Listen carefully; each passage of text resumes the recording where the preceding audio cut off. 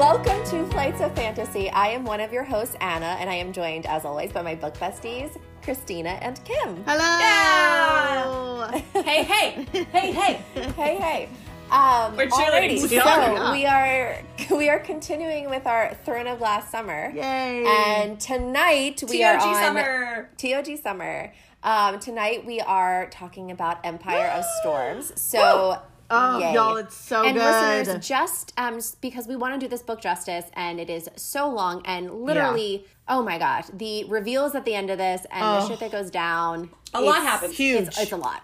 You know, you read it, listeners. You know. You know what we're talking about. So we will be breaking this up into two parts, but just consider this your spoiler warning for Assassin's Blade all the way through Empire of Storms. Yep. Even though this is part one of the episode, we will still be discussing things that happen at the end of the book.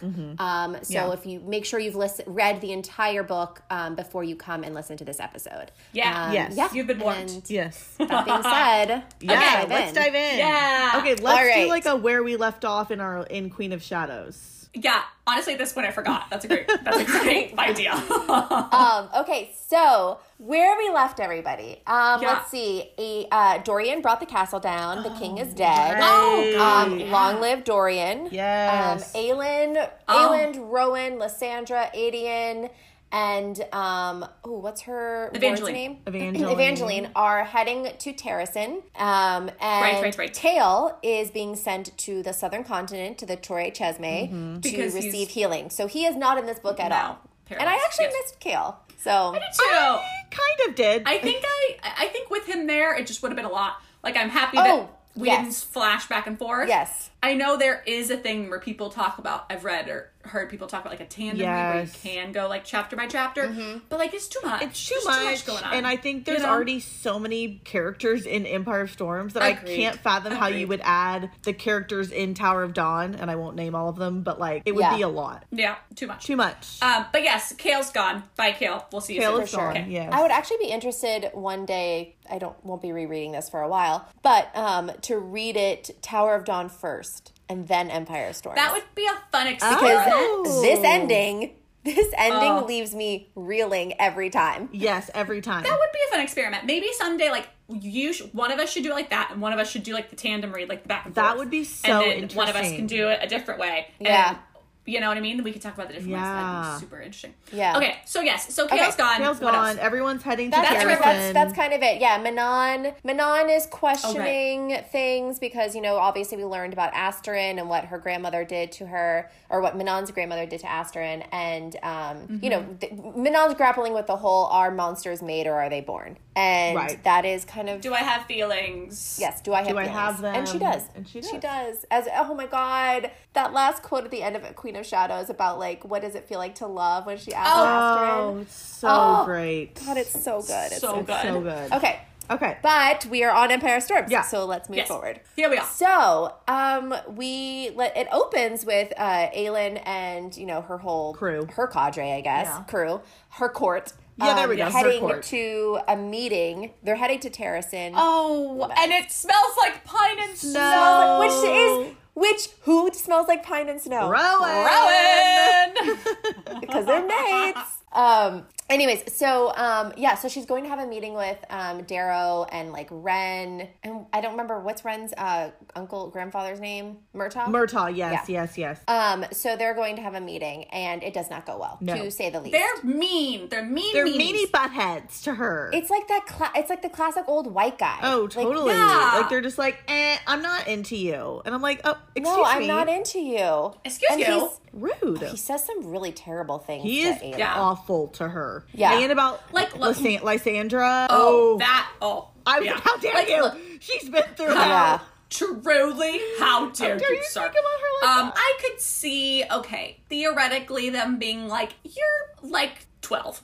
And you don't know how to do this. Right. Like, maybe let's do it together. Right. I'm not just gonna, like, step out of the way and let you make all the decisions, but, like, hey, praise be to you, but, like... Agreed. You need some counsel. But, like, that's not what happened. Instead, they were like, fuck you. Yeah. Like, Darrow was literally like, no.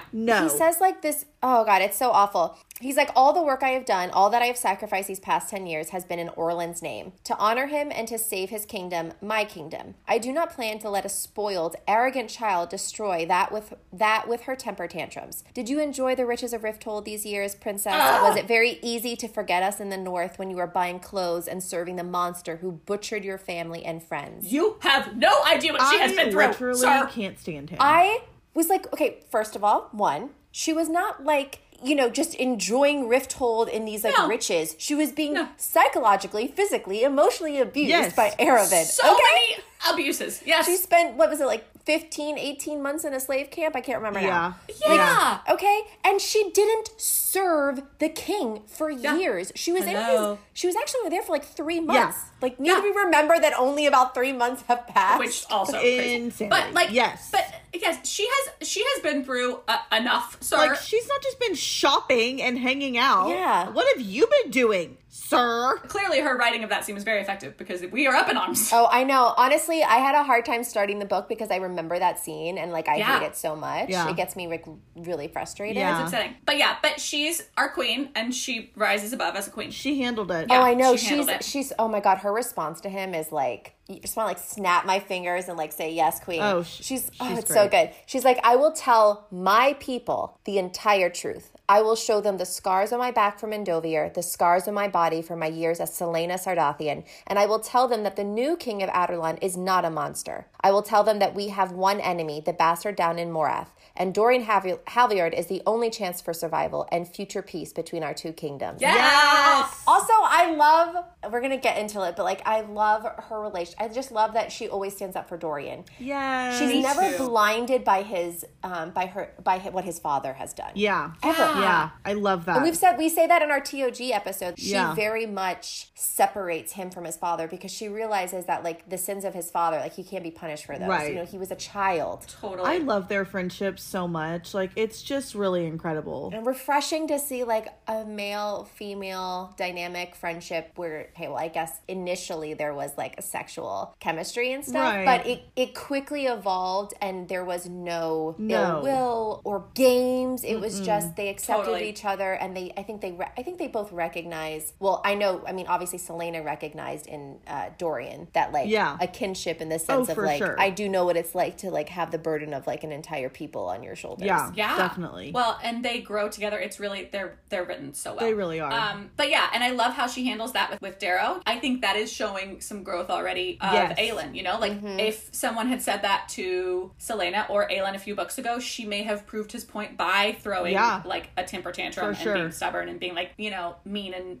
not mean, but just throwing a temper tantrum. And I feel like it's really shows her growth and like ready to actually be the queen, being like, okay, well, thank you for your opinion, but no, shan't. I hated that scene, but I loved it at the same time because I loved seeing like Rowan like and Adian got really upset and like everybody was just like tensions were high, but it was also really good to see them like together as a little group, like standing up for her, a little cadre on her team. And just like it was really sweet. And when she makes her vow at the end to Murtaugh, it's I love it. It kind of reminds me of Selena a little bit, you know, and just that like a big FU. Totally. And it's not really an FU, but it's like I'm gonna show you, I'm gonna prove myself to you. Right. And it's just, I don't know, I just love it. And it comes full circle at the very end. But you know, and she's like, I promise you that no matter how far I go, no matter the cost, when you call for my aid, I will come. I promise you on my blood, on my family's name, that I will not turn my back on Terrasen as you have turned your back on me. I promise you, Darrow, that when the day comes and you crawl for my help, I will put my kingdom before my pride and not kill you for this. I think the true punishment will be seeing me on the throne for the rest of your miserable life.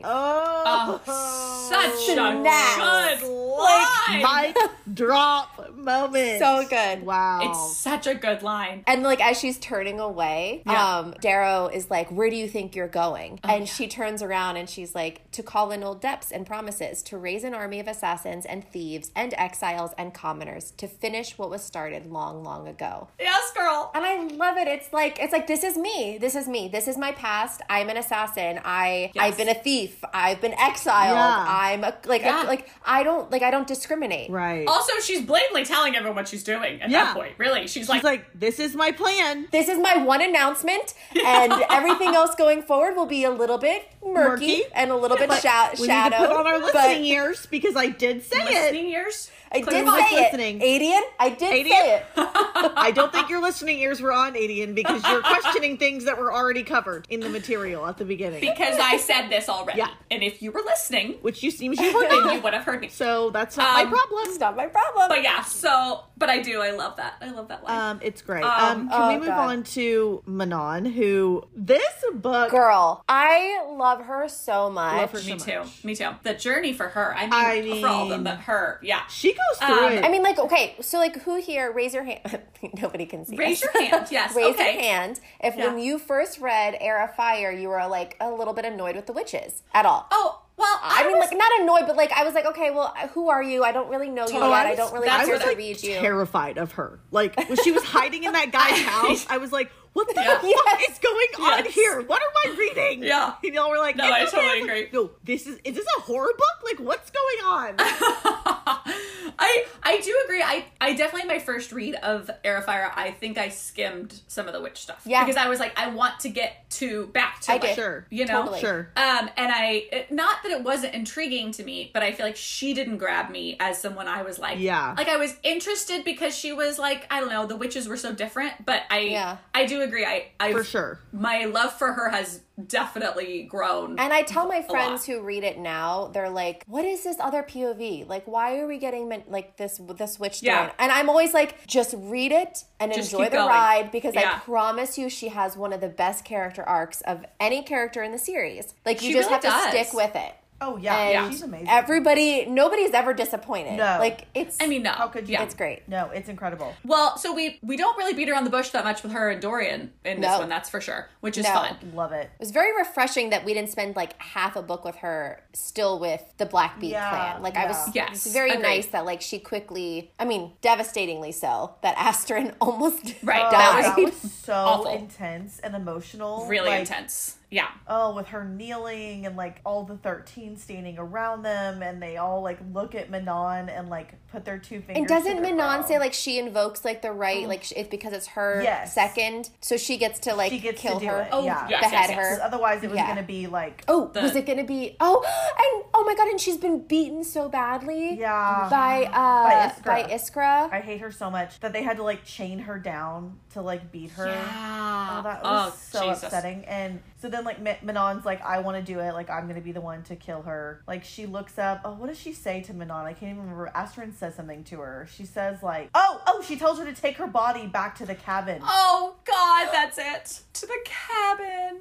And then Manon says, my, oh my God, it's so sad. My second will face the sunrise one last time. She turns her around. Yes. Okay. So she turns her to face the sunrise, and she asks to, like, invoke the rite of execution, and Petra's mother is like, because you saved my daughter's life, I'll let you. Oh, so pissed. And Manon's grandmother is pissed. And she's like, sometime before breakfast, Manon. I hate her. She's so evil. And she says, bring my body back to the cabin. Something in Manon's chest broke. These are the feelings. You're feeling the feelings, Manon. Manon understood in that moment that there were forces greater than obedience and discipline and brutality. Understood that she had not been born soulless. She had not been born without a heart. For there were both, begging her not to swing that blade. Manon looked to the 13 standing around Astrid in a half circle. This makes me so emotional. One by one, they lifted 2 fingers to their brows, and murmur went through the crowd, the gesture not to honor a high witch, but a witch queen. It's so beautiful. It's so beautiful. Forgiveness shone in the faces of her 13, forgiveness and understanding and loyalty that was not blind obedience, but forged in pain and battle, in shared victory and defeat, forged in hope for a better life, a better world. Oh, at last Manon found Astrid's gaze, tears now rolling down her second's face, not from fear or pain, but in farewell. 100 years, and yet Manon wished she had had more. Sarah, why oh my gosh. This to us? Like, it's so beautiful. I was listening to this on Audible when they did this scene, and I paused it, and I'm driving, and that's when you're like, I can't. I feed you guys, like, I videoed you, and I was like, guys, I can't. It's just too much. Wait, is that when we find out that she is the last how do you say it? Kroken queen? I don't know why I said the last Kroken queen. And, oh my God. How do we find that out again?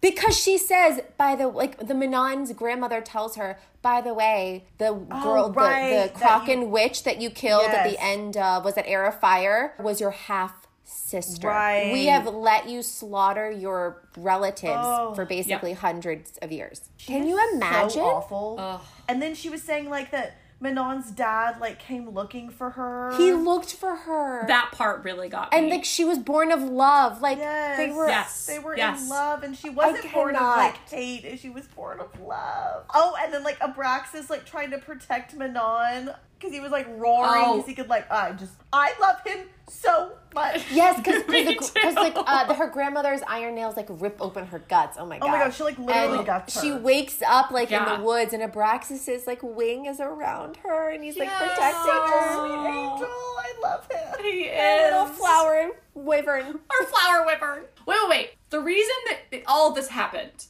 is because she saved Dorian. Just to, say that quickly. Yes. You know, long story short, Rifthold, we're stacking Rifthold, blah, blah, blah. And so Rowan and Dorian are there, but Manon, saves him. She does. That's, she like, the betrayal. Him. Because she kills one of Iskra Yellowlegs' sentinels. Which is why blood is, like, owed. Yeah. So that's why Asterin has to die. The witches have a very, like, they have interesting... So eye for an eye. It's so biblical. It's so biblical. Eye for very, an eye. brutal and, like... Yeah, very intense. So she basically, like, betrayed the witches by, like, saving Dorian. And that's why they're killing Asterin. Which, that moment of her showing up and him being there and then, like, see each other, like, there's so much tension and, like, the fighting and the stuff. And it's like, Dorian. That's, like, a moment that one day, when this is somehow made into a TV show or a movie, like, that, like, them just seeing each other and all of a sudden, like, everything else is going on, but they're, like, staring at each other and, like, oh, God, I just can picture it so well. Their connection, the sexual tension.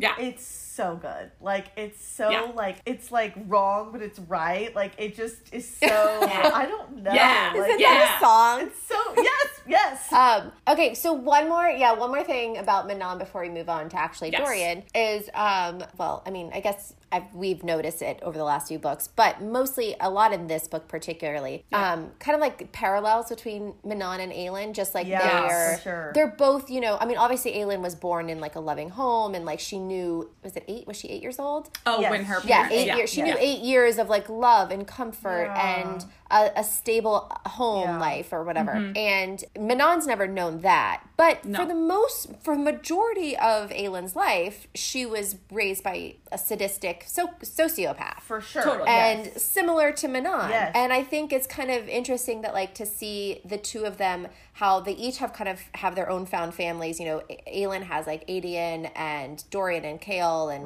Rowan and Lysandra. And then Manon has her 13. And this idea that, like, we can be monsters, and even Aelin, I think Aelin at one point says to Manon, you never stop seeing their faces. Yeah. And it's not the people that you lost, it's not your loved ones, it's the people that you've killed, is what she's referencing. Yeah. And she's like, you just never stop seeing their faces because they have a soul and they're not heartless. And but there's this really interesting line that Manon says later, like towards the end of the book actually. Aelin's like really frustrated because I can't remember, something went wrong. And Manon says, so you miscalculated, so they tracked you. Don't get distracted with the minor defeats. This is war. Cities will be lost, people slaughtered. And it's Manon has hundreds of years of experience on Aelin, and it's not that it's like a heartless statement. It can seem that way, but it's true. Like, this is war, and like this is your first time encountering it in this way. You've been an assassin, you've gone on assignments, but now people you love are going to continue to die. Right. Or things are going to go wrong and you have to regroup and like, you know, refocus. Totally. And move on. Totally. And you can't live in like all your little missteps. Yeah. And I think that's advice that she could potentially get from Adian, but for some reason it just like feels right it coming from Manon. Like, totally. You know, I don't know, maybe a female, but like, her, like, I think she has a begrudging amount of respect for Manon, because obviously Manon is a very talented leader. I mean, she's the wing leader for a reason. And I think she does tend to prefer like a female perspective, and I think her and Adian like can clash on stuff that's sometimes. true, Kim. But I think she just like she knows that Manon knows what she's doing, and there's something there's like a connection between the two of them that's like, I think you said it best. It's like complete mutual respect. And it's like their fire at the temple, right? In Queen of Shadows, where Aelin's like, I can't kill someone who's this good of a soldier, right? And somebody who, like, in hearing Asterin scream Manon's name the way that she screamed Rowan's name. And knowing that, like, they are both loved in this world and needed. And are also leaders. I mean, like you said, like, Manon's like a wing. She's the wing leader. And she's, you know. And she had the tug, you know. The tug's important. We have to trust the tug. Also, the, like, you know, then they're the same coin, opposite sides. Yes, like, they're all very connected. And fire are kind of connected. All right. Dorian. Dark and twisty. You know, I love me some dark and twisty Dorian. I am here for it. I'm very sad that he had to go through what he went through. Me too. In Queen of Shadows. However, that being said, here for it. The scene on the ship with him and I was give me more. Okay, here for it. The invisible hands. Like, so much potential there. My really God. A lot of potential, Christina. You're right. A lot. It's basically like 4 hands working. He's basically like a sexy octopus, you know? Oh, God.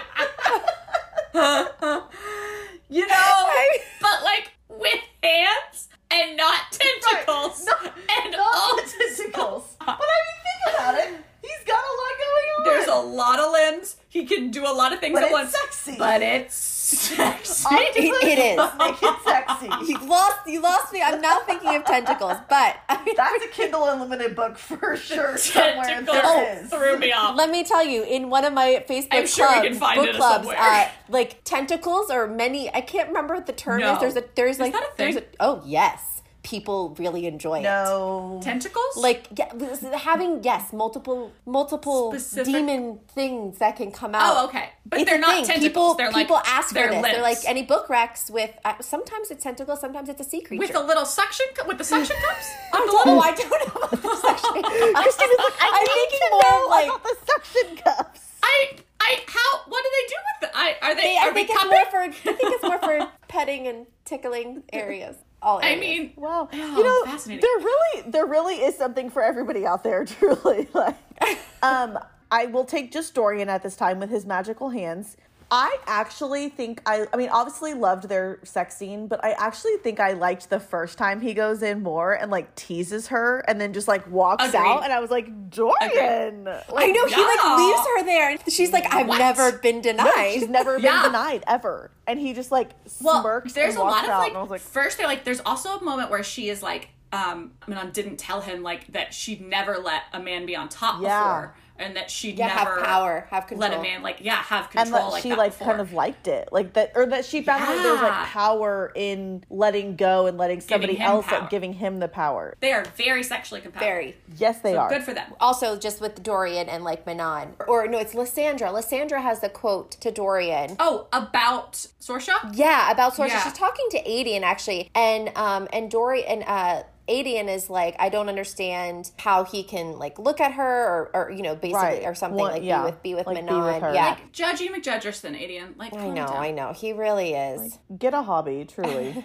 She goes, Lysandra says, I had clients who lost their wives or lovers and wanted something to distract them. Wanted the opposite of who their beloved had been, perhaps to make the act feel wholly separate. What he went through would change anyone. He might very well find himself now attracted to dangerous things. Very valid, Lysandra. Very astute observation. What was the quote about like being fragile and that's what he says to Manon. That's a really I love that conversation. So that's in the Stone Marshes. Manon's like, well, you could wield the keys. You have enough power. Yes. Right. Okay, so this going back to Dorian pre-collar, like in book 1 and 2. Yeah. Pre-dark and twisty. Yeah, pre-dark and twisty. One of the things that we've talked about in our previous episodes is how much we respect Dorian and like his ability to be introspective and like look at what his father's doing. He hears what Nahimi Mia saying, I mean, like, granted, he might not have, like, acted upon all that information he, like, learned right away, but still, he's looking at what his father is doing, and he recognizes that it's wrong, and and with Sorsha, he tries to start to make a difference, and she's like, so why don't you use the keys, you know, for yourself? Right. You could wield them. And I love his response. He looks at her and he says, and no, remember, everybody thinks that Aelin killed his father. Aelin took the blame for killing his father and for destroying the glass castle. Right. And she did it to, like, kind of protect him because of patricide, and it would have been messy, blah, blah, blah. Yeah. But he says, I killed my father. I shattered the castle. I purged my own court. So if I had the keys, Wing Leader, I have no doubt that I would do the same once more across this continent. Why, she breathed, her blood chilling. She was indeed a bit terrified of the icy rage rippling from him, as Dorian said, because she died. And even before she did, this world saw to it that she suffered and was afraid and alone. And even though no one will remember who she was, I do. I will never forget the color of her eyes or the way she smiled, and I will never forgive them for taking it away. Too breakable, he'd said of human women. No wonder he'd come to her. Oh my God. So good. Knowing his own limits. Like, I can't take the keys because Aelin, for all of her faults, she, to some extent, she's somehow been able to, like, work past her trauma in a lot, because she's been working at it for longer, obviously. Right. I mean, she's had most of her life to deal with her trauma. And she can, like, kind of sort of compartmentalize, and I don't think Dorian's, like, basically, like, I'm not there yet. It's too raw. Yeah. I will literally destroy the world. Which is so, like, mature of him and so self-aware, and I just love it. Okay, I have to read this scene because this line, the first time I read it, it got me, and it is, like, I don't know why I think this is just so sexy, but, like, I just love it. So this is, like, the first time he comes to see, like, they're on the ship, they're sailing. He comes in, Manon, they've, like, not captured her, but, you know, they're keeping her in, like, her cabin. Mm-hmm. And Dorian comes in to, like, see her, and he's like, hello, witchling. And she's like, hello, princeling. Hello, witchling. I like how your voice dropped down, and he's like, hello, witchling. Okay. And, okay, so, like, they're chatting, and it's, like, very sexually charged. And he says, how many men have you been with? He countered. She smirked. Enough to know how to handle the needs of mortal princelings. To know what will make you beg. Never mind that she was contemplating the opposite. He drifted across the room, past the range of her chains, right into her own breathing space. He leaned over her nearly nose to nose, nothing at all amused in his face, in the cut of his cruel, beautiful mouth as he said, I don't think you can handle the sort of things I need, witchling, and I am never begging for anything again in my life. And then he leaves! Dorian! It's so good! So hot! Oh, it's Dorian. so hot. And also, you're like, yes, Dorian, you don't beg for anything. And it's perfect dark and twisty Dorian. That's the perfect it's quote. Dark, it's twisty, and we're just so here for it. God, he's hot. It just kills me. And they like counter each other and balance each other so well. And she brings out that in him, and he brings out this like, you know, ness in her that's like vulnerable enough to even like do the things. For sure. And it's so fun. I love them just together. like love their little messed up relationship. Like, but it's so honest too. Right. Well, and it's what they need. It's what they need. Yes. It's not conventional. It's not like lovey-dovey like her and Rowan are. Or Aelin and Rowan, sorry. We're not like, you know, oh, I would end all be all. Yes, to whatever end. Everything for you. It's like exactly what both of them need. At this moment. At that moment, yeah. Oh, it's so good. Which we've talked about in so many episodes. Yeah. Sarah gives a lot of her characters like who they need in that moment. In that moment, for sure. Selena needed Sam. Selena needed Kale. Yeah. And totally. then Aelin found Rowan. Yeah. Totally. And it's like everybody has somebody for that moment in their lives. And he needed Sorsha. Sorsha was his Sam. Oh, he did. In some ways. He needed Sorsha for sure. So true. He really did. Sorsha was his catalyst. Yeah. And he probably looks at, you know, Sorsha kind of in like a, you know, she was innocent, like, and I was innocent at that time, and like that was ripped away, and like that's a different lifetime ago. Yeah. Like kind of probably the same way I would think that Aelin would think of her time. Totally. Yeah, but I feel like it would feel forced. It would feel not right for the two of them to be like too lovey-dovey with each other and too like, you know, forcing that. I'm happy that we keep them like truthful in where they are. Sure. You know? I appreciate that too, Christina. Because Manon reminds somebody at one point, she's like, I'm not human. Like, I'm not a human. So don't expect me to act like one. And I'm always like, what? And she says something like, I've been on the ship too long with, like, the Fae and the humans, and, like, I want to... And, it reminded myself, because I just think of her as, like, I don't know why, I just thought... I do, too. That she... But it's true, and it's the same with, like, the Fae. Like, they always make jokes about the, territorial Fae bullshit. Like, Fae nonsense or whatever Aelin says. And it's true. Like, they are, I mean, when you read fantasy, you have to realize that, like, they're not all humans. Right. When you read paranormal, vampires are not humans. No.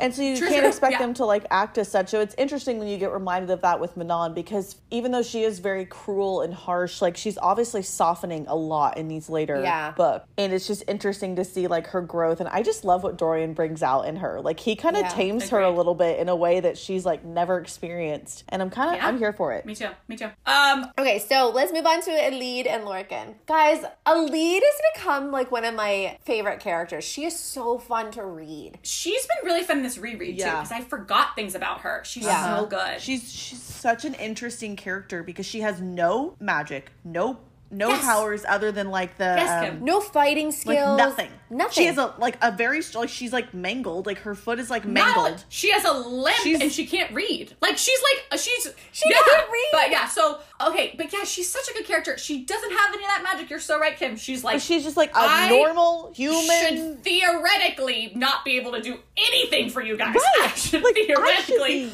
useless. And she ends up just being so wonderful and, like, just taking so much stuff on and being just she's incredible. I just love her. She's such a testament to, like, perseverance of the will to live and survive. Like, this poor child has just had known very little joy, like, in her life, and it was just so similar to Aelin. And I do think it's, like, kind of a funny choice. Obviously they had to give her something, so they had, like, the goddess of intuition or whatever, like, kind of guide her, like, in her ear and be like, look around, like, see what's going on. And I was like, okay, thank you, because otherwise, which is really, really interesting. But okay, so two interesting points about that. So Anieth and is it Hellas? Who Lorcan who's the god that watches over Lorcan. I highlighted that. They're consorts. Yes. So they're consorts and they're married. I highlighted that. Really interesting. And then also which we're going to talk about the end later, like, oh God, the ending. But a lot of it is from Elide's POV. Yeah. And throughout the two books that she's in, we know that, like, a lot of what Anieth, or, like, the voice in her that she hears says, like, see, look, watch, what's happening. Yeah. And so it's interesting because I realized this time reading it that the POV we get the most of when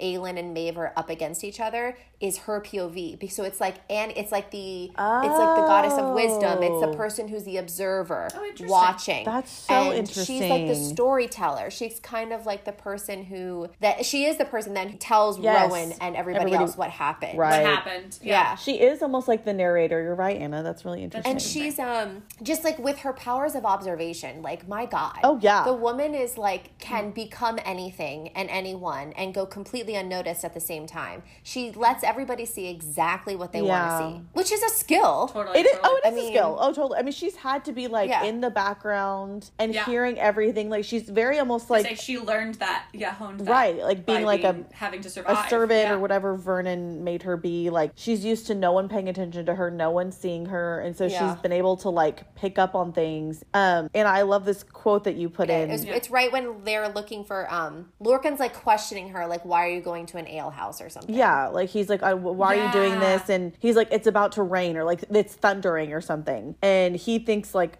he thinks it means like one thing, and she said, storms mean looking for shelter. Shelter means being stuck inside with nothing to do but gossip. Gossip means news from merchants and sailors about the rest of the land. That is what thunder means. So smart. And looks at things from a different perspective than everybody else. And uses her wits. Yes. Better than, like, talk about street smarts. Yes. Yeah. Because she doesn't, maybe it is like a downfall of like these very strong Fae warriors that like they don't always rely on that because they have all these other strength. Whereas like she has nothing but that. Like, that's all she has is like her wit and her street smarts and like her will to live. Whereas like Rowan and Lorcan are so strong such a good they point. probably aren't always like, oh, let's think of it this way. Like, this is what thunder means. Like, that is such a good point. Yes. Because they'll just go up to someone and be like, tell me what you know. Like, exactly. Rowan Rowan will just like suck the air out of them until they are dying and they have to tell him. Right. And it's like, you get more, what is it? You get more bees with honey. Right. Yes, exactly. She's just such a good character. And Lorcan, I feel like, sees that, and like sees how there's a few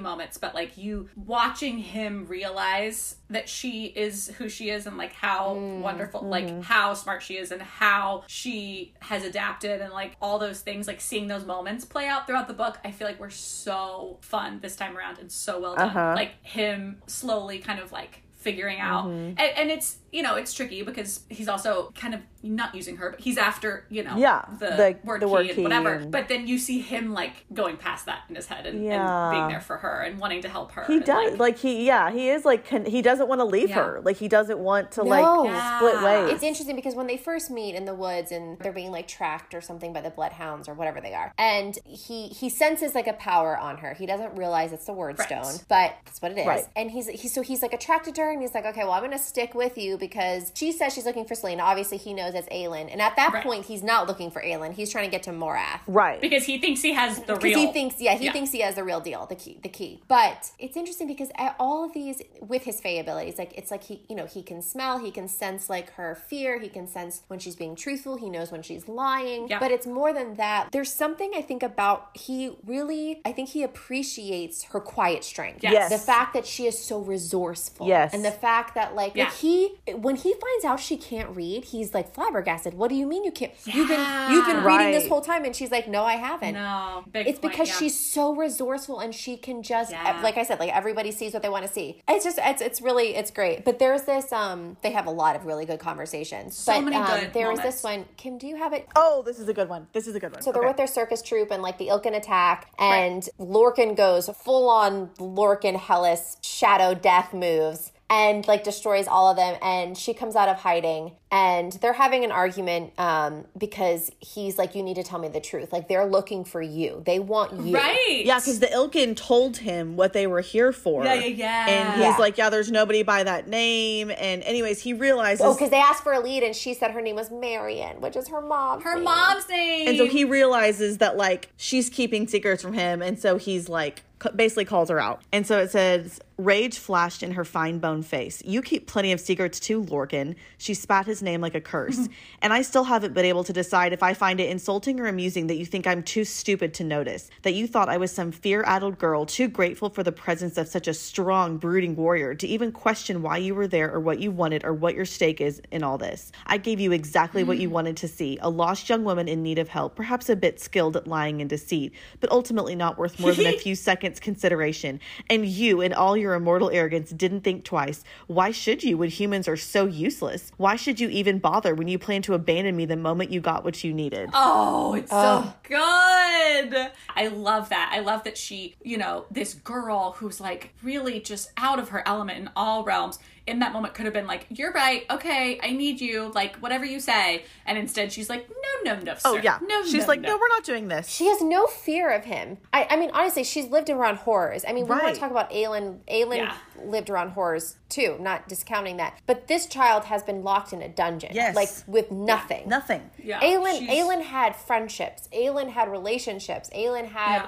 the access to books, to knowledge, to understanding the world around her. And she had a very old nursemaid who couldn't even teach her how to read. And then she was like going to be bred. Oh God, I know. Like, it's rough. Yeah. Then the next big thing that happens in their like relationship is they obviously they leave the circus troupe after the Ilkin attack, but they are headed down like on a riverboat, and so she's been looking for Selena Sardathian, and he says Aelin Galathinius is Selena Sardathian. They're one and the same, and he like kind of like spats it in her face, and obviously she like worships Aelin, and she's been like, that's her goal, and the only reason she's looking for Selena is because she feels like a life debt to Caltaine, and to find out that they're one and the same is like shocking to her. And Lorcan is as it would be, yes. Yeah, and Lorcan's Lorcan about it, like he has no idea how to have a conversation with anybody. No. And he's like, your fire-breathing bitch queen. She's a goddamn assassin, trained to be a killer from the moment your mother died defending her. Trained to be no better than the man who butchered your mother and your royal family. Oh. Too far, Lorcan. Too far. And he goes on to be like, yeah, while you were suffering, she's been like rolling in riches. Which is like basically what Darrow said in the beginning of the book. Again, like, you guys, It's not true. Do your research. But Alid, again, she's like, I was wrong. I said you and I were the same, that we had no family, no friends, but I have none because land and circumstance separate me from them. You have none because no one can stomach being around you. Oh. And then she goes on. I love it. So she goes, and you know what is the biggest lie you tell everyone, Lorcan? Is that you prefer it that way. Yes. But what I hear when you rant about my bitch queen, all I hear are the words of someone who is deeply, deeply jealous and lonely and pathetic. All I hear are the words of someone who saw Aelin and Prince Rowan fall in love, resented them for their happiness because you are so unhappy. Oh, yeah. So call Aelin a murderer. Yeah, I know. She's like, so call Aelin a murderer and a thief and a liar. Call her a bitch queen and a fire breather. But forgive me if I take it upon myself to be the judge of those things when I meet her, which I will do. Oh, yes. That, I love that she didn't let him sow doubt into her mind about Aelin. I love that she was like, you know what? I will decide that for myself when I meet her, and I will meet her. Instead of being like, oh, she's just like so much strong in her beliefs. And, like, she doesn't let people, like, I just love it because it could have gone, like, she could have been like, oh my gosh, like, she's in, oh my gosh, like, everything I thought I knew about Aelin is wrong. But she was like, so good. You know what? I hear jealousy. No, I'll make up my own mind whenever I meet her. Because look, because I think she's also like, if Aelin hears what I've been doing and what I've been, like, what is she going to think of me? Right. You know, those who live in glass. I mean, not that she's like murdering and stuff like that, but Manon, she's learned firsthand that Manon does have a heart. Right. Yeah. And she's seen her be brutal, and she's seen her tear apart a dungeon to find her, to rescue her. Yes. And she's supposed to be a monster. Right. And Alid's like, no, I'm not having this. I love that. Okay, so they're on the boat, but then they get to where they're going. And there's the whole, we don't need to get into the whole thing, but pretty much her evil uncle shows up and is like, I'm going to take you back. Is disgusting. So Lorcan's on a roof somewhere. Yes. Well, this is happening. Like, we're jumping, but, Lorcan's on a roof. He's like, I'm going to take you outside, pretty much because this bitch at the front desk gave her over. I'm going to take you outside to this, like, coffin, and the Ilkin are going to pick up the coffin and fly you back. Yeah. But wait, pause. Can we just talk about how, like, Lorcan, she goes in to get period supplies because she got her period back. And, which also is really sweet because Lorcan's like, well, why haven't you bled? And she's like, I think this is the first time my body has felt safe. Oh, right. Which I know that does, like, that's like really... because she's never felt safe with Vernon, or because she knows that she'd be bred. Yeah.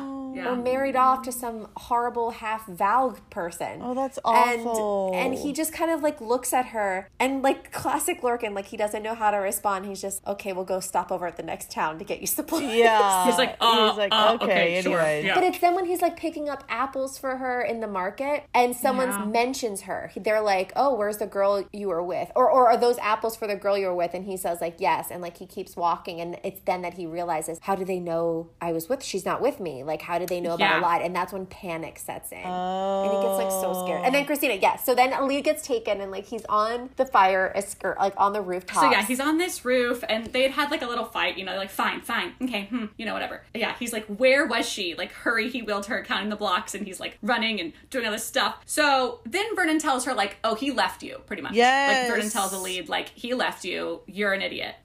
So Vernon's, like, really trying to tear her down. She's like, how'd you find me? And he's, being evil Vernon, and his like, first of all, Lorcan left you, and second of all, Manon's dead. And she's just breaks immensely because of that. But still, because she's a lead, she keeps going. Yep, so strong. And then pretty much they're gonna take her into this coffin and fly her away, and she is like, I'm not doing this again, therefore I'm gonna, like, try to kill myself, like, before getting in this coffin, so she doesn't see another way out. Right. And then what does Lorcan say? Because he's watching this. Yeah, he says, for the first time in 5 centuries, Lorcan knew true fear as Alid turned that knife on herself, the blade angle to plunge up and into her heart. And then he throws his, like, he, like, does it, because he was going to throw his hatchet and, like, kill Vernon, and he changes course and throws it so that it hits Alid's hand and, like, knocks the knife out. Yeah. It's just, like, a risky little game, Lorcan. Like, I know he was, like, he's really good at throwing knives. It's a risky little game. You're playing. That you don't like chop off her hand. It's a hatchet, like not a. Yeah, this is like it's a hatchet. Yeah, it was like the first time in 5 centuries. Like that's like one of the first times we get a reveal in his POV, like how important she is to him. So then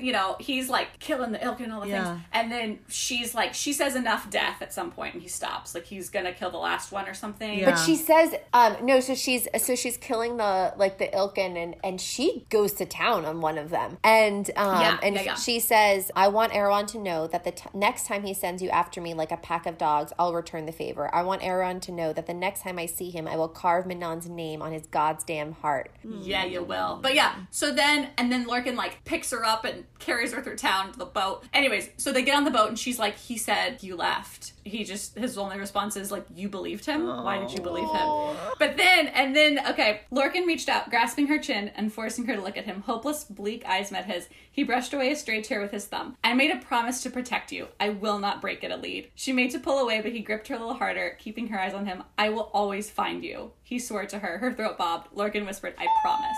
Getting that from Lorcan was so good. So good. He really makes you work for those moments, but man. Oh, and then they're so good. And then it's like a page later, she, goes off to go to bed. And Ellie stood on her toes, kissed his stubble, rough cheek, and said, I'll always find you too, Lorcan. And it's so sweet. And then that's when he cuts up the shirts for her period. Oh my God, guys. Anna loves this so much.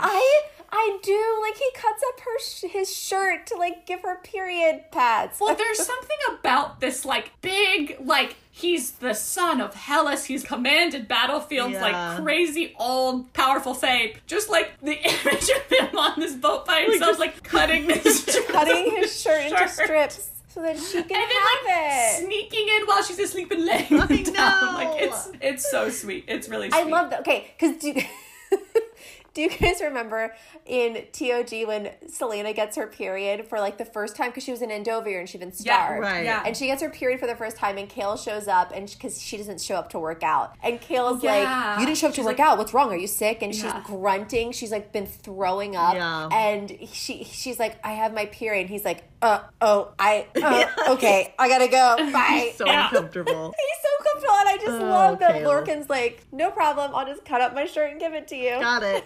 Then they, some things happen. What should we just jump to them being sweet and when the big conversation they have? Yes. Yeah. Before the end. Okay, yeah. So they're in this like they're in the stone marshes, right? Yeah. In the stone marshes.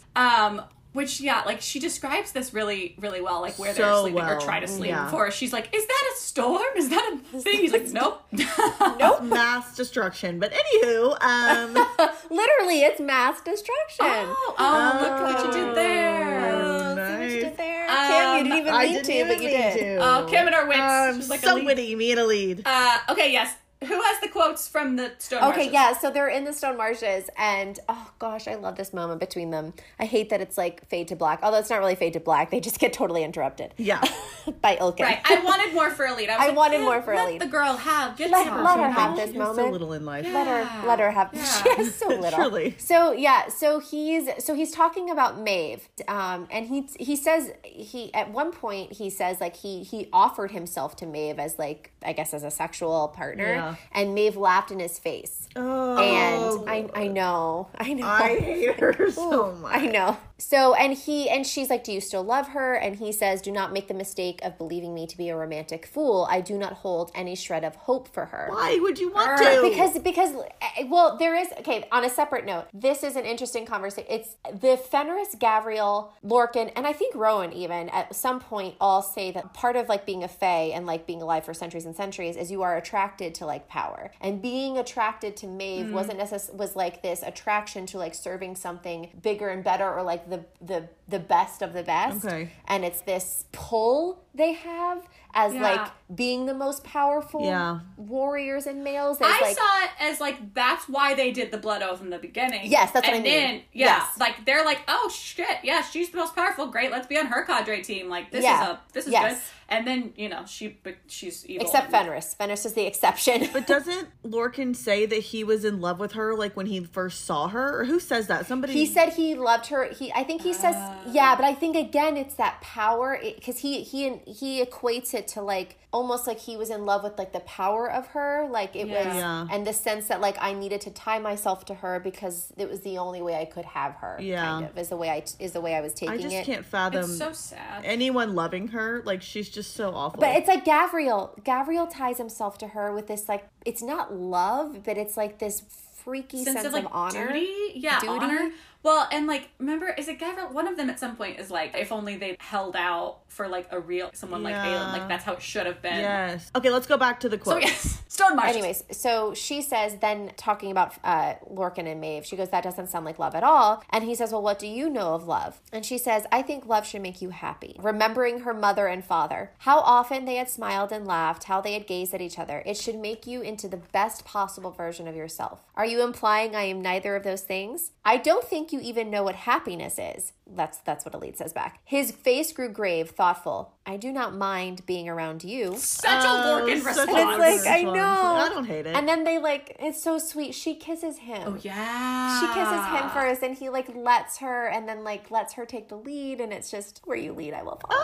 And then she says, she tells him, I would hide you in Paranth. If you do what you need to do and need somewhere to go, you would have a place there with me. And she means like, because she knows Maeve would be after him if he succeeds. Yep. And she says, you do not need to answer me now or ever. You could show up on my doorstep in 10 years and the offer would still stand. But there is a place for you in Paranth if you should ever wish for it. Something like agony rippled in his eyes, the most human expression she'd seen him make. But he leaned forward, and despite the marshes, despite what gathered in the world, for the first time in 10 years, Elide found herself not at all afraid as Lorcan caressed her lips with his own. Not afraid of anything as he did it again, kissing one corner of her mouth, then the other. Yes. So Lorcan and Elide. Sweet. And then literal hell breaks loose. So let's talk about Lysandra and Aedion, you guys. Oh, Lysandra. It's hard for me to not feel like she maybe deserves a little better than Aedion, but that's because she's just the most amazing. She's just the queen of all queens in my head. She's amazing. She's incredible. And he's a bit of a toddler. Yeah. He's whiny. So judgmental. Okay, which is weird because he's judgmental about like some things. Like he's just like very like, where are our allies, Aelin? Like, shut up, Aedion. What are you doing? What are you doing, Aedion? It just also felt like that whole thing, the whole thing really pissed me off because it was like, we spent a whole, like, your whole character used to be Aelin. She can do no wrong. She's my queen. Obsessed. Like, she's in this, like, I'm obsessed with her. Yes. And then the first time anything happened, he's like, not only doubts her, calls her out on it and is like, what are you doing? Yeah. And Aelin even says to him, she even says something like, well, I guess that your perfect phase is over. Like, she literally says something like that to him. That's when he goes ape shit on her. Okay, so the first thing, first of all, Lysandra as the sea my wyvern. gosh. That scene stressed the shit out of me. I even rereading it, I was like, my heart was racing for her. She's just so great. God, me too. Because the reveal of like, oh no. Yes. Those were the baby ones. And the bulls. And remember they were like, if you kill the babies, the bulls will like hunt you down. Like there's nowhere she could go. The bull is like swimming under Lysandra as she's, in her sea wyvern form. And it literally, like, y'all, it gives me like goosebumps how like you can see its shape under her and it like engulfs her entire shape. Yes. And then it shoots up with its jaws open from like under the water and she launches into the air and has to like arc out of its grip, and Aedion like shoots a bolt. Is there waiting for that perfect shot? What are they called? Yeah. And he just shoots it. I think they call it a bolt or something. Like through that. Okay. He's in one of those like towers, like watching her, and it's just like that entire scene and the way they write it with like how big it is under the water, like its shape. It was just so scary. And they say like Aelin's like perched on top of Rowan's shoulders, like looking for her, which I kind of love that. She's like sitting on his shoulders, like trying to see. Like, hello? Yeah. Where are you? I just love the idea of, I mainly love that because I love the idea of her being like, just get down. Okay, I need to see. And he's like, sure. He's like, okay. We're on the shoulders? Okay, this is what we're doing. It's so great. But it's so interesting that he's such a brat to her, especially at the end of this book, which, like, I know we won't get to. But there's a quote, and they're on, I don't know what's happening, but they're talking. And Aedion has made it clear, like, he has feelings for her. And he tells her in that scene, after she tries, like, after the battle happens there, he's like, I'm going to marry you one day, like all that kind of stuff. Yeah. And he says like, I'm going to marry you. Okay, so then they're on the ship traveling, and she says, Lysandra indeed went on the defensive and showed her hand. I know my history is unappealing. I'm going to stop you right there, Adian said, daring a step closer. And I'm going to tell you that there's nothing unappealing about you. Nothing. I've been with just as many people, women, men, I've seen and tried it all. And so it's just like, okay, you're going to say that. And then at the end, when she dares to like do something behind your back, which was an order from your queen, you're going to be such a freaking brat to her about it. Like, I just... Not consistent, bro. Because I did love that moment. I was like, yes, this is what... And I think he goes on to say something like, you know, let's just like see where this goes. We're not putting pressure. We're not like making ourselves do, you know, put ourselves in whatever. We're just like being here for each other. I like you, you like me. Right, like, yes. And that's also what Lysandra needs at that moment. So like, I don't know. Then we get to the end and I'm like, you are such a toddler. I know, it's hard. I mean, and there's little hints of it. I understand like in the Queen of Shadows when he's upset about the blood oath. Yeah. But it's the way he behaves about it, or the way that his like reaction is enough that Aelin's like, get out, and when you can act like an adult, you can come back in the house. Right, yes. I understand you're pissed off, but it's like, you don't get to behave this way either. No. Like, it's my prerogative.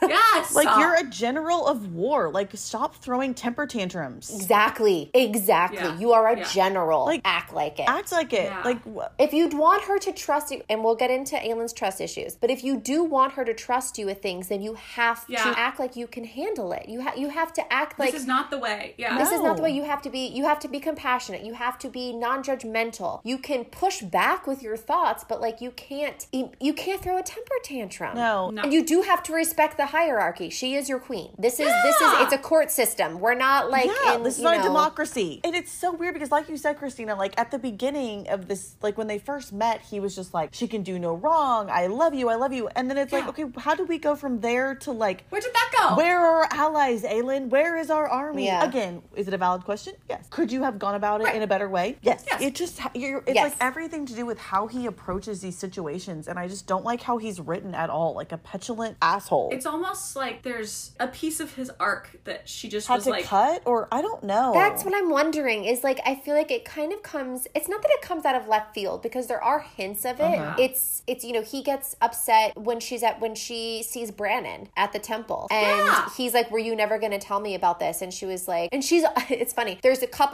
couple things in that scene. One is him questioning, what are we doing here? Why do we need to be here? Let's just go. There's no reason for us to be at this temple. And she checks herself and she says, to herself, her inner monologue, she's like, you know, I've got to learn to trust other people. They've been asking me of this, and so here's an opportunity for me to like share with him my thoughts. Yeah. And she says all this to herself, and this is like a moment of growth for Aelin. And she's like, you know, okay, it's important to me because it's my temple. It's Mala's temple. I have her power. I have her fire. Right.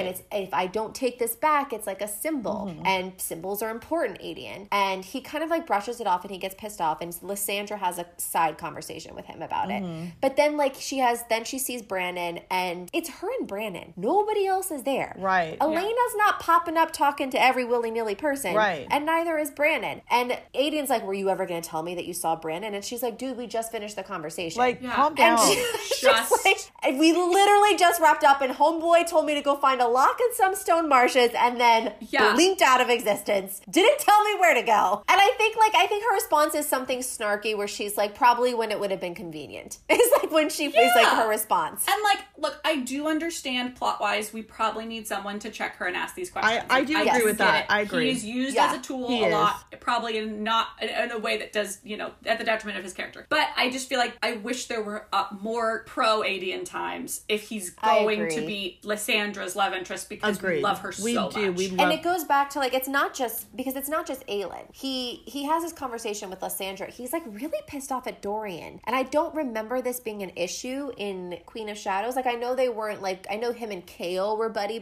Or, you know, I use that term loosely, in Heir of Fire. But he's like, Dorian's on the ship. I think Manon has just arrived. And he's like pissed off that like Dorian has basically been like, no, we can't like she's trustworthy. Like, I trust her. Right. And Adian says, I knew Dorian as a reckless, arrogant, and then Lysandra cuts him off. I knew your queen as the same. We were children then. We are allowed to make mistakes to figure out who we wish to be. If you will allow Aelin the gift of your acceptance, and then he cuts her off and he says, I don't care if he was I don't care if he was as arrogant and vain as Aelin. I don't care if he was enslaved to a demon that took his mind. I look at him and see my family butchered, see those tracks to the river, and hear Quinn telling me that Aelin was drowned and dead. His breathing was uneven and his throat burned, but he ignored it. Lysandra said, Aelin forgave him. Aelin never once held it against him. Yes. Yes, Lysandra. She is so amazing. Also, what a beautiful tie-in to be like, me and Aelin were petulant children. Like, we hated each other. Yes. And she threw a knife at my head. Yes. Yeah. And you could say those. I mean, I would describe Aelin when she was Selena Sidarathien as like arrogant and reckless and like impetuous. Like, I would have described her as all those things too. And she's exactly right. He's describing a child. Yeah. But still, like, get over it. Like, Aelin forgave him. So there's no reason for you to be behaving this way about him. But that's just it's a good way to say it. Like,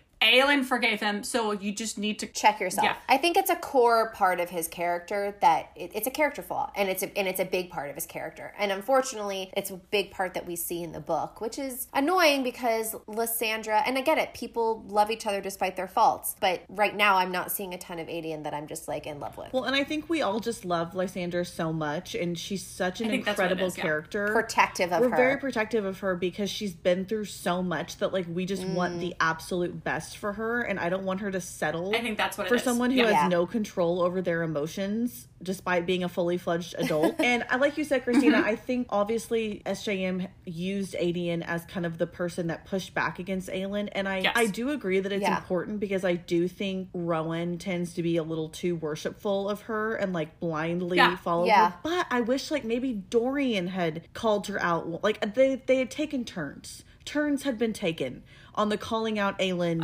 situation. We have like it's a group in the cadre, and like other people not are every asking. like Dorian. And I do think you do. I think Dorian calls her out like once with Manon. Doesn't he? He pushes back about Manon, but not about like what their overall plan is and like what they're gonna do. Like Dorian's honestly kind of just like along for the ride. Like in this specific part, like when they're on the ship and stuff, like he's not really coming up with any plans of his own. Like he's not really adding much. I mean, he has amazing except he figures out the witch mirror. Oh, that's true. He does do that. But I'm saying like, you know, like he's just kind of. I wish like at some point he would have been like. Maybe taken a conversation from Adian so that it wasn't always Adian like pushing back against her and being like, what are we doing? What's the plan? Like, I think you're right, Christine. It felt very much like a plot development, and maybe that's why it was also kind of annoying, is because like that's what his character kind of felt like furthering like, well, what are we doing now? Like, what's going on? What's happening? Where is this? And then Aelin having to answer that question. And I liked the moments that we got with. Like, I think we did get some vulnerable moments with everything with Gavriel. Like, that was an interesting touch. And I did like when he, like, oh, maybe, like, Lysandra, if you want to come with me to meet him. And she was like, do you want me to come with you? And he was like, yeah, that was really sweet. And I wish kind of we had, I don't know, more of that to balance parts that were annoying. The initial reunion with Gavriel is, like, anything but sweet. It's contentious a bit, but it was really, I don't know, just seeing that vulnerability with Adian that we don't get to see very often. Totally. And just like, you know, him telling her that like telling Gavriel about his mother, and that like she died because she refused to let Maeve get wind that I existed, and she was sick, and if she had gone to Doranel she would have been like saved by your Fae healers. And Gavriel's reaction to all of that was I love Gavriel, and I wish that him and Adian would have talked more in this book. Like, I feel like it just to me it was like you're literally on a ship for weeks and you're just literally not talking to each other. Like, that is insane to me. Well, but it all did not. I thought it also felt kind of, I don't know, real in a way, because of how Adian can really just hold everyone at arm's length. No, it did. Except for Aelin. It did. I just wish, like, to me, it just seems like it'd be way more awkward to just avoid each other on a ship that small with that small amount of people than just to be like, let's just have a conversation. I don't know. It just... Yeah. All the little moments of, like, Gavriel like having his inner monologue, like watching his son. I know. Like seeing, like listening, hearing the, like, I think it was after the battle where Lysandra became the Sea Wyvern, and you know, and Gavriel's like, Aedian's name is going to be the person, he'll be the name that's like shared around campfires among soldiers because he's such a good, you know, he's such a good soldier. And he like, then he has like this moment where he's like, I wonder if my name will ever be shared in the same breath, if Aedian will ever share who like sired him, that I'm his father. And it's like all inner monologue, and it's just this, it is really sweet. Gavriel. Gavriel's such a sweet, just. So I have there's this great moment with Gavriel, and he's talking to Aedian, and they're talking about his mother. Aedian says, "You loved her that much?" Gavriel's hands were white-knuckled as they folded into fists. She was a bright star in centuries of darkness. I would have followed that star to the ends of the earth if she had let me, but she didn't, and I respected her wishes to stay away, to never seek her out again. I went to another continent and didn't let myself look back. And I guess Aelin says, because she's a part of the conversation apparently, Aelin said, again, because Aedian couldn't bring himself to say the words, "You would have tried to break the blood oath to her for them?" "Honor is my code," Gavriel said, "but if Maeve had tried to harm either you or her, Aedian, I would have done everything in my power to get you out." That's the quote I was thinking of. Yes. That is so sweet. He's just such a sweetheart. It's so good. Okay, so let's move on. Let's move on to Aelin. Oh, gosh, that's a lot to unpack, guys. She goes through it. She goes on quite a journey in this book. She has so much growth, and it's really awesome to see her just from even Heir of Fire to now is just so like such a different person. Well, and how much she rejected herself, like her past, and the Selena. I mean, when we record Assassin's Blade, like even the Selena from there was different than the Selena in TOG, and her swagger, her impulsiveness, her lack of her anger, I mean, my God, like let's think about her react, like, you know, the Nehemia and Kale situation, like all of that, and then it brings us to Heir of Fire, where she finally embraces all of her darkness, all of the things in her past. She learns to forgive herself for the thing that for Marion, for the thing that's haunted her whole life. Right. And she accepts the fact that she's queen. Yes. Or that, you know, she's the heir of Terrasen. And we see in Queen of Shadows her like start to finally kind of embrace that role and how it looks and how difficult it is, because you know, she does have to exert a different type of control as a queen. Right. Like she does have to,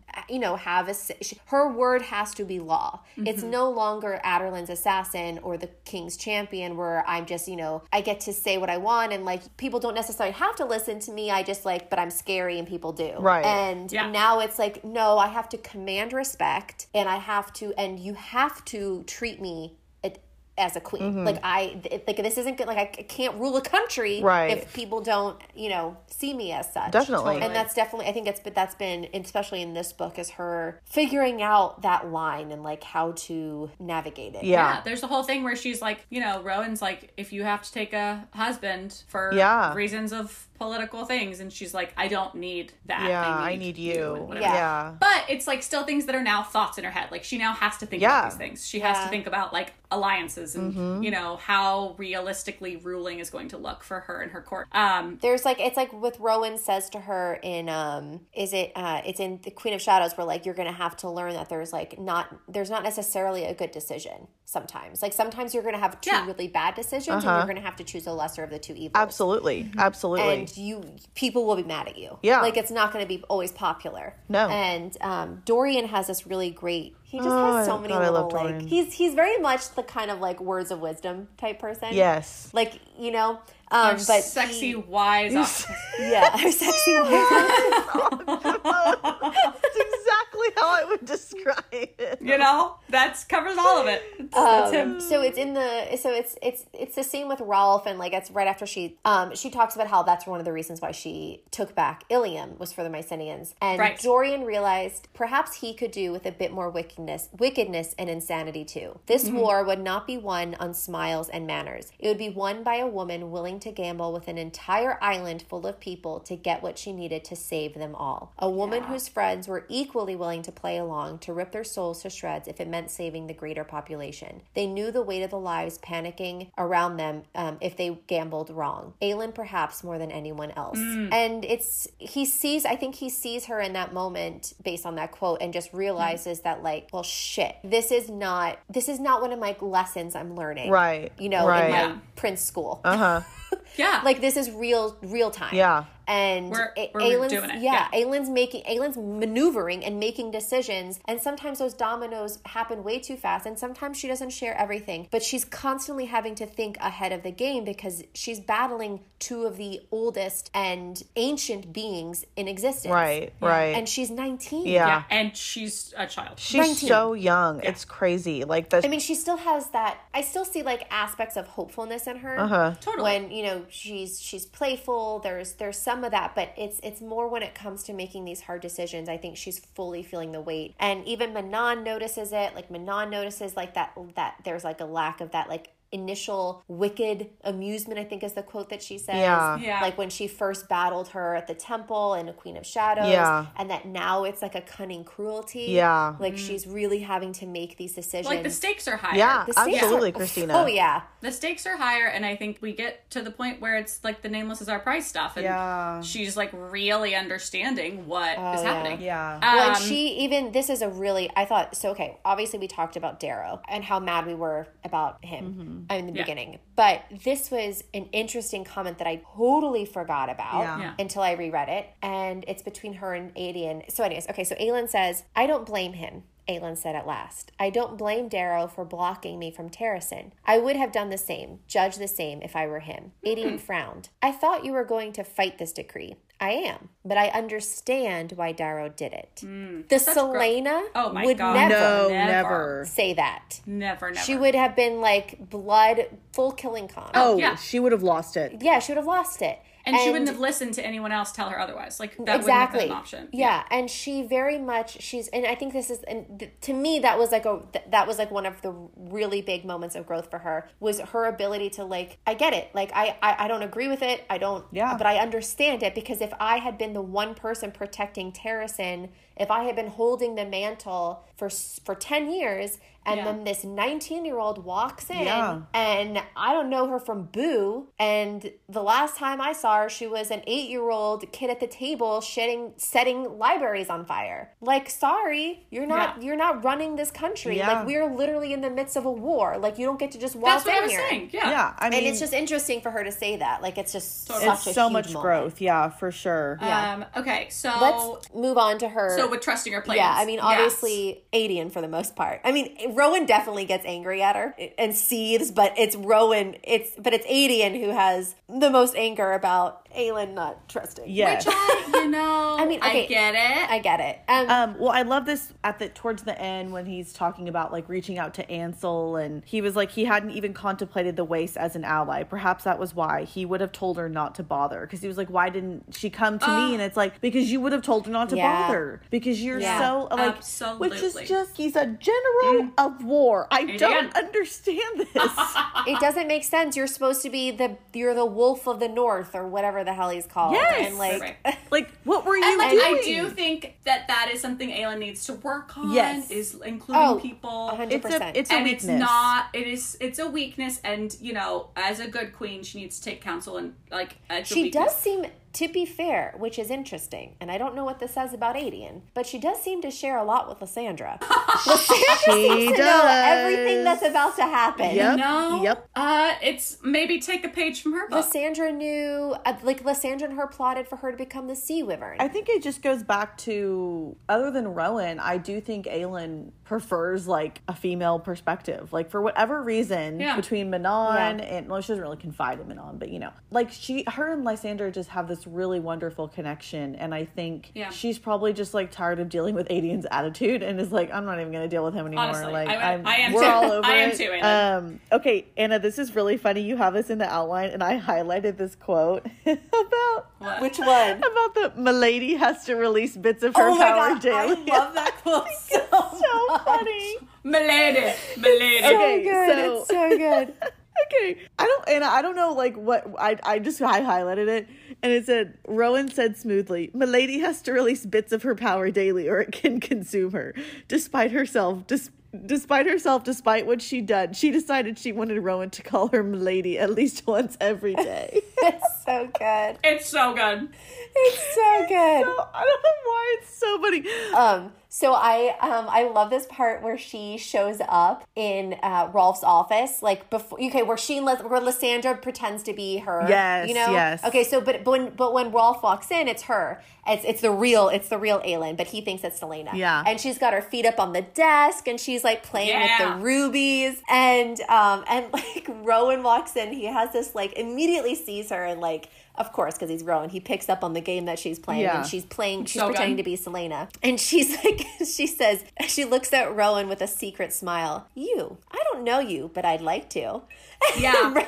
Rowan's lips tug upward. I'm not on the market, unfortunately. Pity, Aelin said.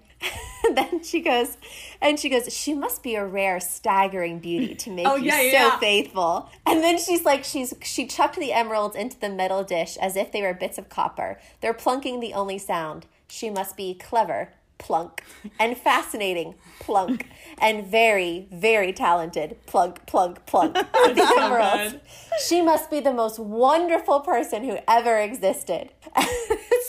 It's such a good Aelin, like it's so great, so her. It's like I love when she does her Selena. Oh, bit I love it. She like totally. It's so I love great. It. It's so fun. Okay, so this is so she sends off her like power, right? Like that power wave, and that's when Rowan's like, "Milady has to release power." But then she tells Rolf that the reason she got back Ilium was for him because he's the heir of the Mycenaean people. Right. And she's like, "This is your birthright, and I got it for you. Like, here, now come fight with me. Right. You owe me. Yeah, you owe me this." And and he like tries to play dumb, like, "I don't know what you're talking about. There are no Mycenaeans." And Rolf. he says like, "There's no one else." And she goes, "You once said I would pay for my arrogance, and I did, many times. But Sam and I took on your entire city and fleet and destroyed it, all for 200 lives you deemed less than human. So perhaps I've been underestimating myself. Perhaps I do not need you after all." And then, oh God, I hate this. Rolf turns around and sneers at her, and he goes, "Did Sam die still pining after you, or did you finally stop treating him like filth?" Ugh, that line made me so mad. Like, so mad. Come on, man. I mean, Grant, like, I know he doesn't know what, I don't know, maybe he does. I mean, I'm gonna guess he doesn't know what happened, but like, he knows he's dead. He knows he's dead, right? and he knows that, like, I just was like, out of line, sir. How dare you speak about precious Sam that way? Like, come on. Okay, let's move on and talk about Aelin's magic, because I feel like that is a huge part of this book that isn't necessarily focused as much on in like Heir of Fire and Queen of Shadows. Yeah, no, because in Queen of Shadows we only saw her magic for the very end when the towers came down. Yeah. It's interesting because like we obviously, like, I mean, obviously in Heir of Fire, we see her power. We see, like, you know, her go into the depths of it, and she battles and she destroys 3 Val princes. But then in End of Queen of Shadows, it's really Dorian's magic that brings down the glass castle. It's his raw power. Right. So in this book, we have 2 really big instances. Yeah. Is that it? Just 2? 2. Is that it? It seems like a lot. It seems like a lot with more. With the Ilkin, and then in Skulls Bay. Yeah, Deanna, and then in Stone Marshes. The Stone Marshes. And it's truly terrifying. Yes. Like, awe-inspiring, but terrifying. And like, you see, like, we realize throughout the book, and like reading and like hearing from Fenris and Gavriel and then Maeve at the end, like, there's a reason Maeve and Araron fear her. Like, okay, I really thought that we all knew she was a descendant of Mala Firebringer. We do, right? Not until this book, apparently. It's apparently Elena drops the little bomb when they like summon her, and she goes, "My mother forged the lock," and they were like, "Who is your mother?" And she says, "Mala." They all look at Aelin like, "Oh shit, you have like actual Mala Firebringer power, not just like Brannon of the Wildfire." So nobody knew that, or Aelin knew it and nobody else else knew it. I don't, and here's the thing is like now, because this is my like fourth time rereading the series, I knew it I've known it the whole time, so like I didn't pay attention to it, but apparently that's the first time they all realized. Yeah, everyone acted like it was just interesting. This is brand new information. I feel like Phoebe, this is brand new information. And it just seemed like we knew that before. Maybe like that was a reveal to everyone else. That's what I meant. Like I feel like maybe Aelin knew, but like I'm telling you, Rowan? I think Aelin and Rowan. I mean, look, I have it right here. I pulled. She goes, "She who loved my father best, she who blessed him with such mighty gifts, and then bound herself in a mortal body and offered him the gift of her heart." Aelin's arms slackened at her sides. Aedion blurted, "Shit." Elena laughed humorlessly as she said to Aelin, "Why do you think you burn so brightly? It is not just Brandon's blood that is in your veins, but Mala's." Aelin breathed. "Mala Firebringer was your mother?" Elena was already gone. Of course. Of course she was. Surprise. Okay, so yeah, that does make it seem like nobody knew, but I could have sworn that we did. Okay, well, anyways. Yeah. Okay, so she's got, I mean, obviously her power is just, it's terrifying. And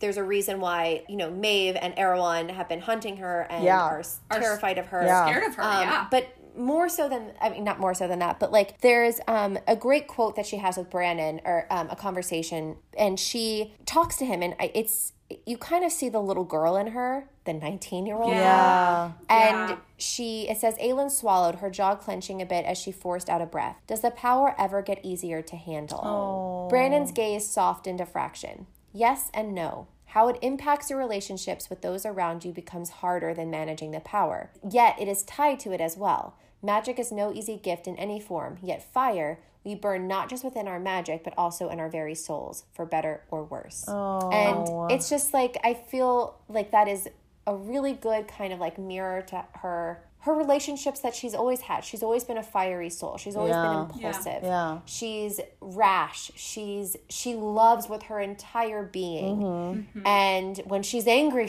with her entire being. And it's one of the reasons, which I know we'll talk about Rowan more later, but it's one of the reasons why I know Rowan can get a bad rap sometimes. Or not a bad rap, but like, he doesn't have much except outside of Aelin. Right.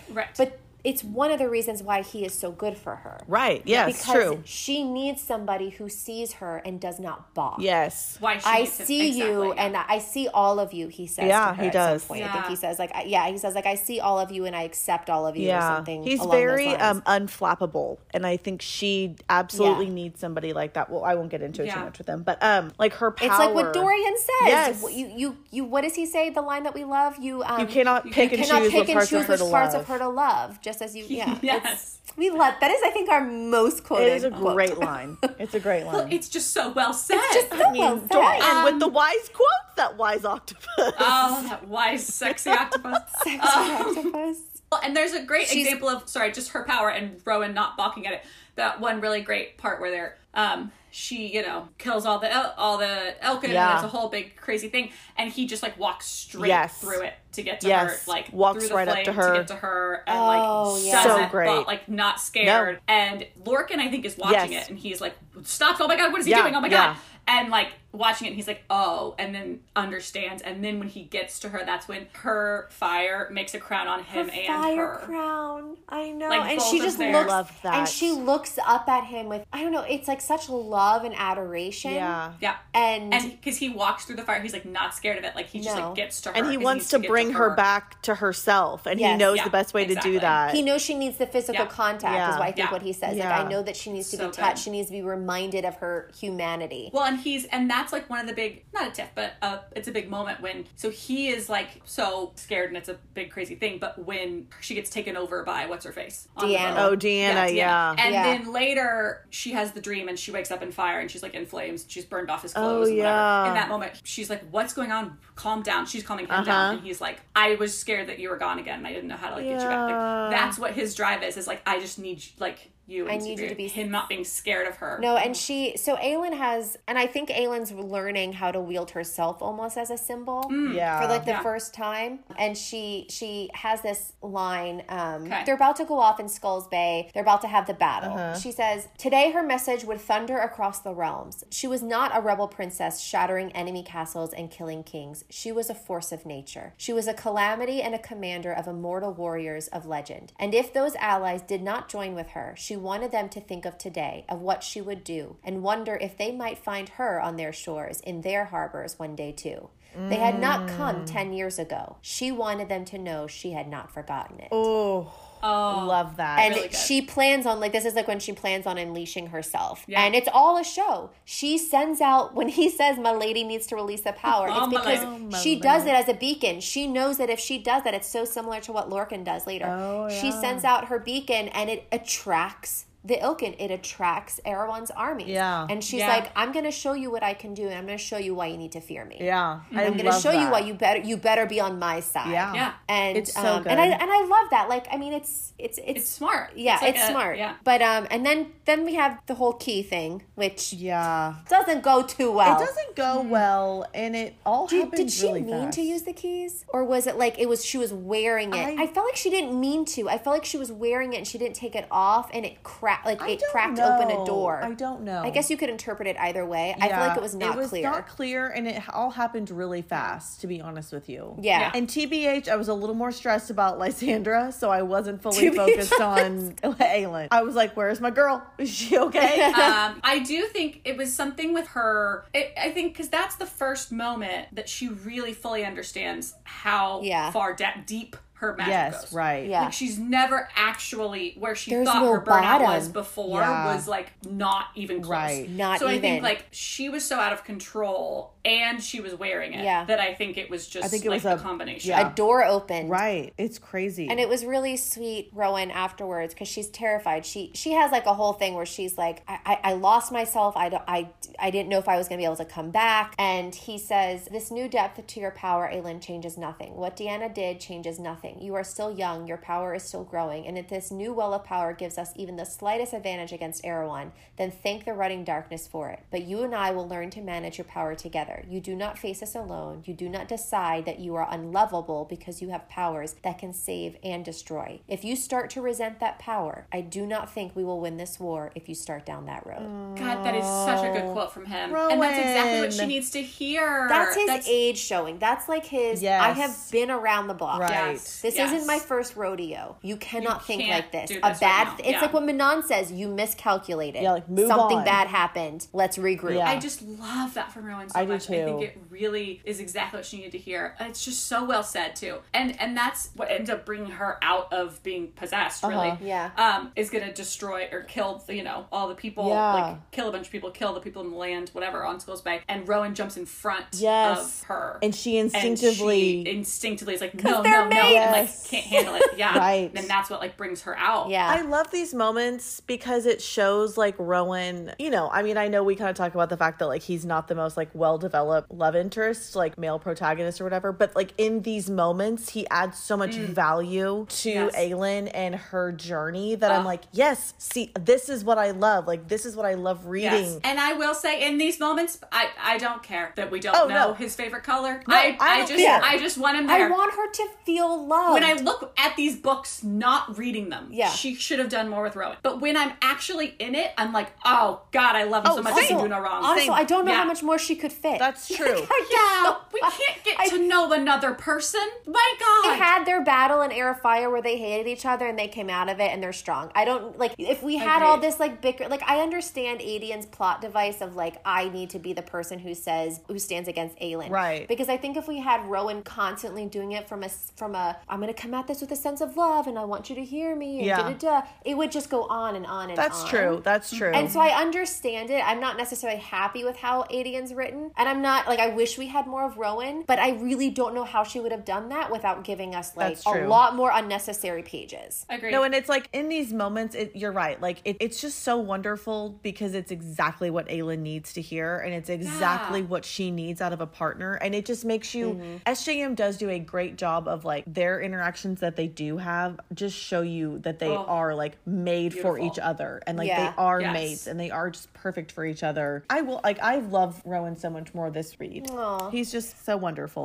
The other thing I just want to touch upon briefly before we move on with her magic is, you know, we've had concerns voiced from Kale specifically, and then later from Adian, I think, or Adian doesn't question it, but he realizes the price. He questions, what is the price of this power? Like, what is it that she's paying for? Like, what, like, you know, because she has so much. And Kale is like, you know, in Queen of Shadows, granted, it happens in like when he's being a little judgy judge, but he's like, you know, who's gonna check you, Aelin? Like, who's gonna check your power? And it's very annoying. Like, I was very annoyed when I read it, when Kale said it. But reading this book, it's not that I like necessarily, I don't agree with Kale's delivery, but it's a valid statement to make because she has so much power. And you know, the term absolute power corrupts absolutely. And granted, we do see her, she's always questioning herself. We don't see her going for unnecessary death or anything like that. We don't see the revenge aspect of it so much. But there's just this quote where she goes into the stone marshes and she's about to, like, you know, do her big blast of power. And it says, "The queen of flame and shadow, the heir of fire, Aelin of the wildfire, Fireheart." Girlfriend has so many names. So many names. She burned through each title, even as she became them. Became what those foreign ambassadors had hissed when they had reported on a child queen's growing, unstable power in Terrasen. A promise that had been whispered into the blackness. The pressure began to build in her head, in her veins. Far behind, safely out of range, she felt the flickers of Rowan and Dorian's magic as they rallied the blast that would answer her own. Aelin soared into the uncharted core of her power. The inferno went on and on. Like, there's no end. And it's, I don't know, it's just like it's a valid concern. Yeah, it is. It's interesting that we do see our lead actually, like, struggle with how to contain herself. Like, you know, like, instead of just automatically knowing how to do it. Right. Yeah. And never, like, questioning. Like, I like that Aelin questions herself. I like that she's uncertain. I like, because it's real. And it's, you see kind of a lot of these, like, chosen one tropes where they just kind of, like, step into it and they're like, okay, like, well, this makes sense. I know how to do this. I've got, like, remember, like, no follow-up questions, like, you know, just kind of like, exactly. Whatever. But I really like that Aelin is, like, sometimes scared, like, she seems, like, scared of her own power and scared and of, especially at that point when she uses it, because she realizes it's before this, it's before she goes to, before they get to the stone marshes, when she realizes the whole nameless is my price thing, and that she freaking has to give her life. She has to give her life to forge the lock. Anyways, it's a lot. I think it's really, it's a lot. And I think SJM does such a good job of showing us that she feels out of control, like, you know, it's crazy. However, as a reader, I feel like I understand her magic. I'm not like, well, this is a totally ambiguous, like, weird thing. Can she shapeshift? Can she, like, read people's minds? Like, what can she do? Like, I understand kind of, like, what her magic entails. Like, it's a little cleaner than I feel like other series that we read that are just like, she has magic. It's pretty clear cut. Like, it's very, like, there are, like, limitations without being limitations somehow. I don't know how to describe what I'm saying. But, like, it's easy in the chosen one trope to be like, and she does burn out. Right. She has magic, and then therefore then she can, like, do anything and do whatever she wants. And, like, I as a reader understand it, but I also understand how it could be chaos and watching her go through it. Sure. Do you know what I mean? Yes, definitely. Like, absolutely. Okay, so I think this is a good place to wrap it up for tonight. I think we've really talked about all the things. Yeah, I think this is a good stopping point. We've discussed. We can regroup. Yep, we've discussed a lot of things tonight. Decompress. Christina is 9 months pregnant and needs to get to bed. Truly, it is past her bedtime. She's a trooper for hanging in there with us this long. Like, honestly. It's truly past her bedtime. Listen, when this episode comes out, you're going to have a little baby. There's going to be a little baby. That is crazy, Tal. Oh, that is so crazy. That is wild. Kim, you want to sign us out? Yes, I would love to. Okay, so make sure you are following us on Instagram and TikTok, because we are on TikTok now, kids, with the youths. Good Lord. And we are doing all the things. We're trying, guys. We're trying. We're the cool moms. Oh, no, let's stop. Cool. Let's stop over ahead. Okay, but follow us. We are Flights of Fantasy Podcast on both platforms. And be sure to subscribe wherever you listen to podcasts. And until next time, cheers and happy reading. Cheers, listeners. Thanks for listening. Cheers. Bye. Woohoo.